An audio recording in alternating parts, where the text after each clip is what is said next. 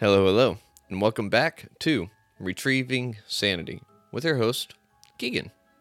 Today, my friends, I just want to take a little bit of a look at a little something that turns out to be one of the biggest stumbling blocks for those in recovery, for those that are suffering addiction still, and, well, a large part of the population because there's a whole course, if you will, on how to manage this.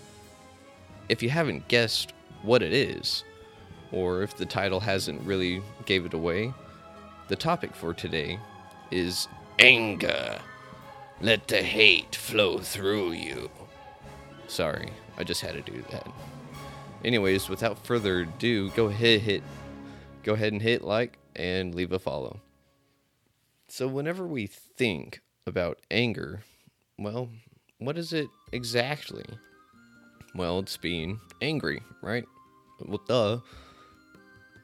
So whenever we think of anger, usually we sit there and we're right. We are entirely right. We're right to be angry because someone or something did us wrong. So screw that person, screw that institution. I'm right, you're wrong, shut up. My way or the highway, right? Well, it turns out that the emotion of anger is usually actually a secondary emotion, which means something else is causing another emotion that's either uncomfortable or you don't know how to deal with it, and it therefore manifests as anger. Now, one of the biggest things that triggers anger would be that of fear. Operating in fear is what kept a lot of us in our active state of addiction. And for others, it's something that creates, well, a gap in a recovery and therefore is very prone to making someone relapse. Because remember, we know how to fix our problems. All we need is our substance of choice. So that's where it gets really hairy because, well, if you're right to be angry, then why make it feel like you're not? Because if you're correct, you have all the right in the world to be angry. Well, no. I say this because steps 4 and 5 in the big book of the 12 steps of AA, it's going through your resentments, a few other things as well, but the one that we're focusing on right now is resentment. So there's this quote, and it goes a little like this: "The man who holds his tongue for the sake of keeping the peace starts a war within himself." Whenever I first read that, I was like, ooh, that's right, yeah, ouch. Like, the internet did not need to call me out on that day, but it did. So what happens whenever we look at this quote, it's something happened and you want to avoid conflict, so you don't say anything, you just go about your way, act like it never happened. Remember that wallowing we talked about? Well, keeping it shut up and not saying anything about it is putting it into that little bottle, and that little bottle can only hold so much. So whenever we put it into this little bottle, it just grows and grows. And then eventually it pops. But the thing is, you can stop putting it into that bottle in the first place. And you do this by bringing up your concern, by bringing out that which you want to avoid. Trust me, recovery is not easy, and it just leads to a better life. a lot of these principles could be applied to anyone and everyone. The thing is, those that are afflicted with the disease of choice, we have no real choice if we want to get better, stay better, and just be the person we were always meant to be. So whenever you sit there and you stuff it away, you keep quiet, first of all, you're being inauthentic with yourself. That's never a good thing. Then, not only that, if that person does not know what they did to piss you off, well, who's to say they aren't going to do it again? Maybe right away, the next day, next year, who knows? But if they don't know that something has transgressed you, if this person doesn't know that they did something to offend you, to elicit anger out of you, then chances are, again, they're going to do it again. But the thing is, for a lot of us, we want people to be able to read our frickin' mind. The reason why is because everything that goes against our moral compass, our viewpoint of the world, just, we're right. Absolutely right. You can't tell me that I'm not wrong. You're wrong. And that's why I get mad at you. Because you think you're right, and I can tell you you're not. But that's the thing. We want people to know this without us saying anything about it. And through doing so, just breeds resentments. And resentment is just a deep formed hatred. Like, if you don't know what resentments are, well, think about the person or something that you hate the most. There's probably a reason why you do, and it makes you act in ways that otherwise you would never really think about.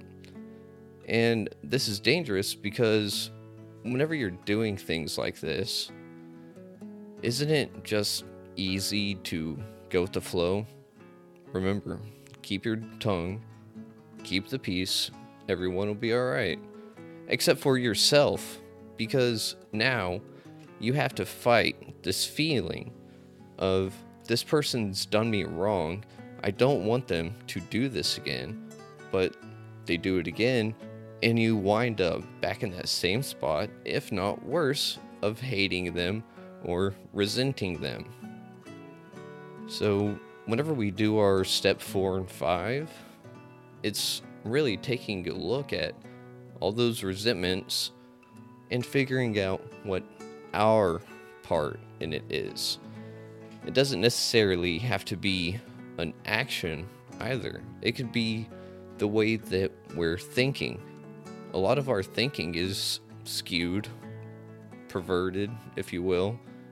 And so the thing is, we work with a sponsor on steps 4 and 5. Well, really, all the steps, but 4 and 5 is where some of the magic starts to take place, because we go through and we figure out what our part was. And again, it's a mindset, but whenever the sponsor is going through your step 5 with you, they're not telling you, really, yeah, you're right to be angry.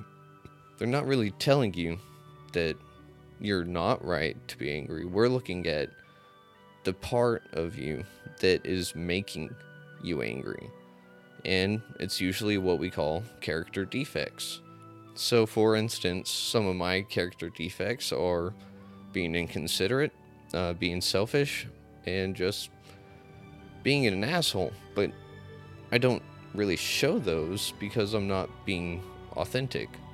But at the same time, whenever I looked back at the anger, my sponsor helped me see that I was actually just afraid of anything and everything. I was afraid of change. I was afraid of being happy, stuff like that. And it manifested in a form of anger, which in turn to resentment, which in turn became resentment. This resentment is one of the things that fuel an addiction. And the reason why is because, again, we know how to fix problems. But the thing is, if we want to get better, we have to address these character defects. That's what 6 and 7 are about. But 4 and 5 is figuring out why our thinking is wrong. Again, you don't have to say anything or do anything to anyone to have a resentment to go over. So, it's addicting whenever you really feel like you're justified. And the reason why is because, again, so whenever we actually go through the steps and we figure out our character defects, we look at the thing that was causing the anger the whole time, which is a secondary emotion. This secondary emotion is palpable, if you will. People can feel it off of you, even if you don't do anything about it.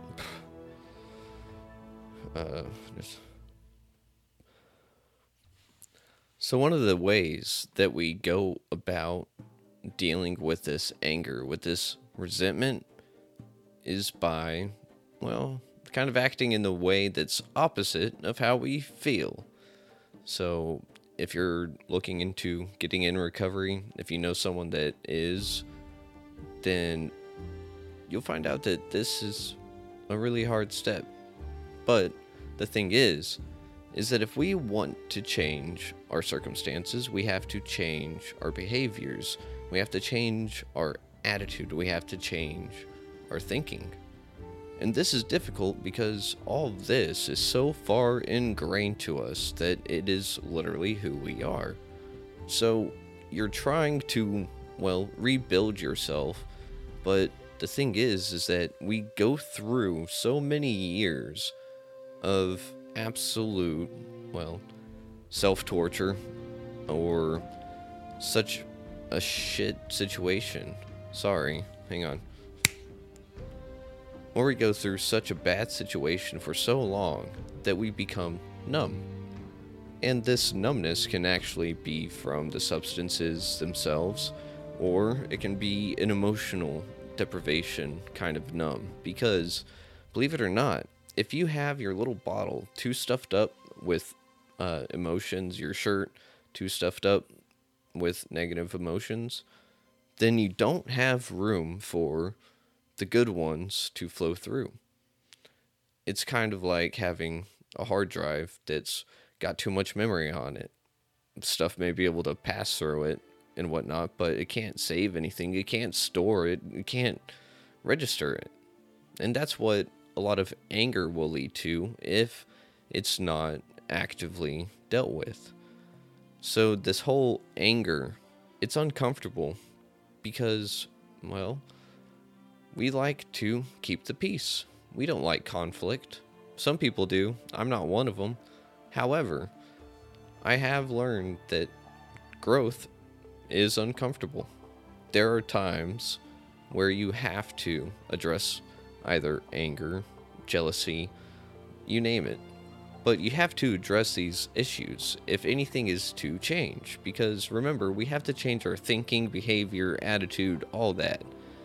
And the only way that we can start this process, oddly enough, is actually the process of the outward self. The outward self, in turn, will start to do a little bit of working on you, if you will. And this is strictly from a psychological standpoint.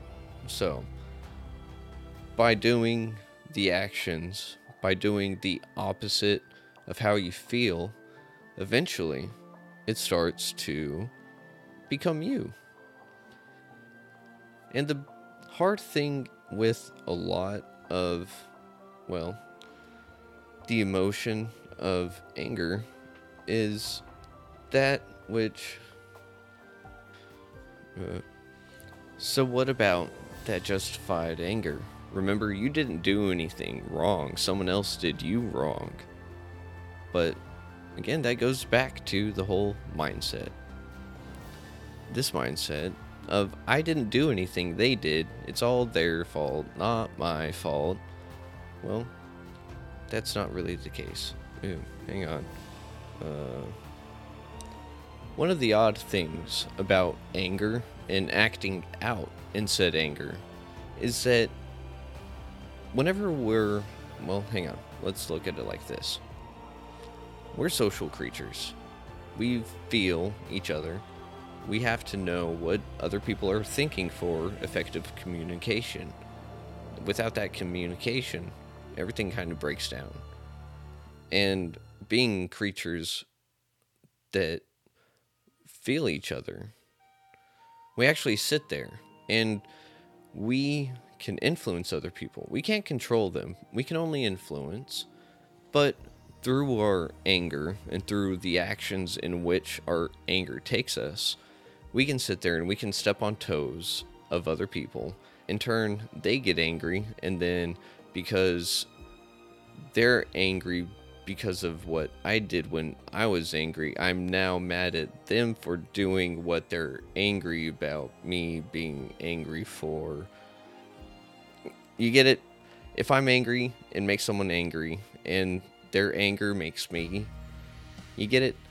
If I'm angry, make someone else angry, and then their anger makes me even angrier, I just caused a vicious little cycle. I just caused something that otherwise could have been avoided because I didn't communicate. And whenever I say I'm speaking about us, the afflicted ones. Whenever the communication breaks down and all you have to operate on is anger, you got to look a little bit deeper, because remember, anger being that secondary emotion probably means you're actually afraid of something. Being afraid of success, being afraid of failure. All these things that we can be afraid of can manifest as anger because it is a survival mechanism. This survival mechanism is weird because for us afflicted ones that have the disease of choice, everything that seems paramount for survival, we seem to make it this really big thing nowadays, whenever really we've kind of evolved past that point of dog eat dog world out there kind of thing. Like, it's still there, but at the same time, this survival aspect, we feel threatened, right? We feel threatened, so therefore we do what feels like it's protecting us. And then whenever we figure out that those spines on our back, whenever we curl up, kind of like a roly-poly or whatever, whenever those spines actually end up hurting someone else, we don't seem to understand why they're hurt. See, one of the things about being in addiction is that you're not necessarily inconsiderate, but you just care about yourself that much more. That's why one of the things about recovery is giving back. This is also kind of one of the things that's, you gotta act different if you want to feel different. You're angry, go do something for someone. Do an act of service, and you'll feel better after. It's true. The thing is that you also have to do this in the proper way. And by proper, I mean you can't sit there and do something for someone and expect something in return. Your return from giving away, doing something for someone else, it gives you a peace of mind. It gives you that bit of reprieve throughout the dreary drudgery of which is life. It gives you a little break.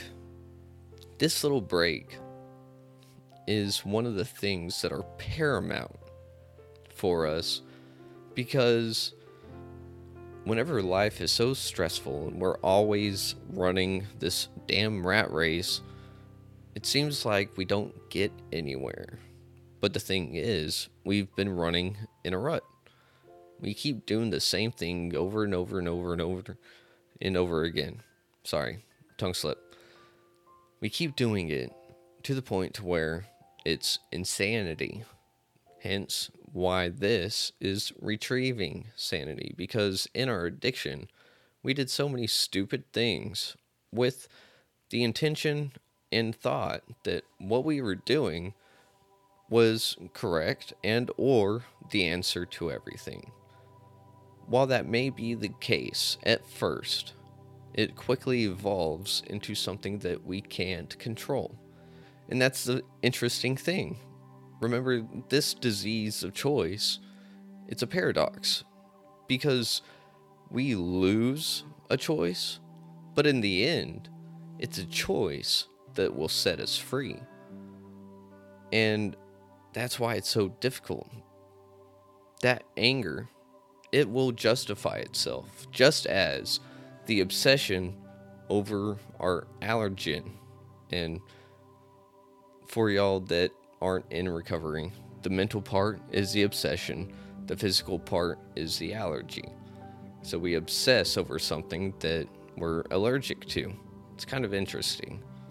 But sitting there in this cycle, it just creates nothing but a fury of a storm, if you will.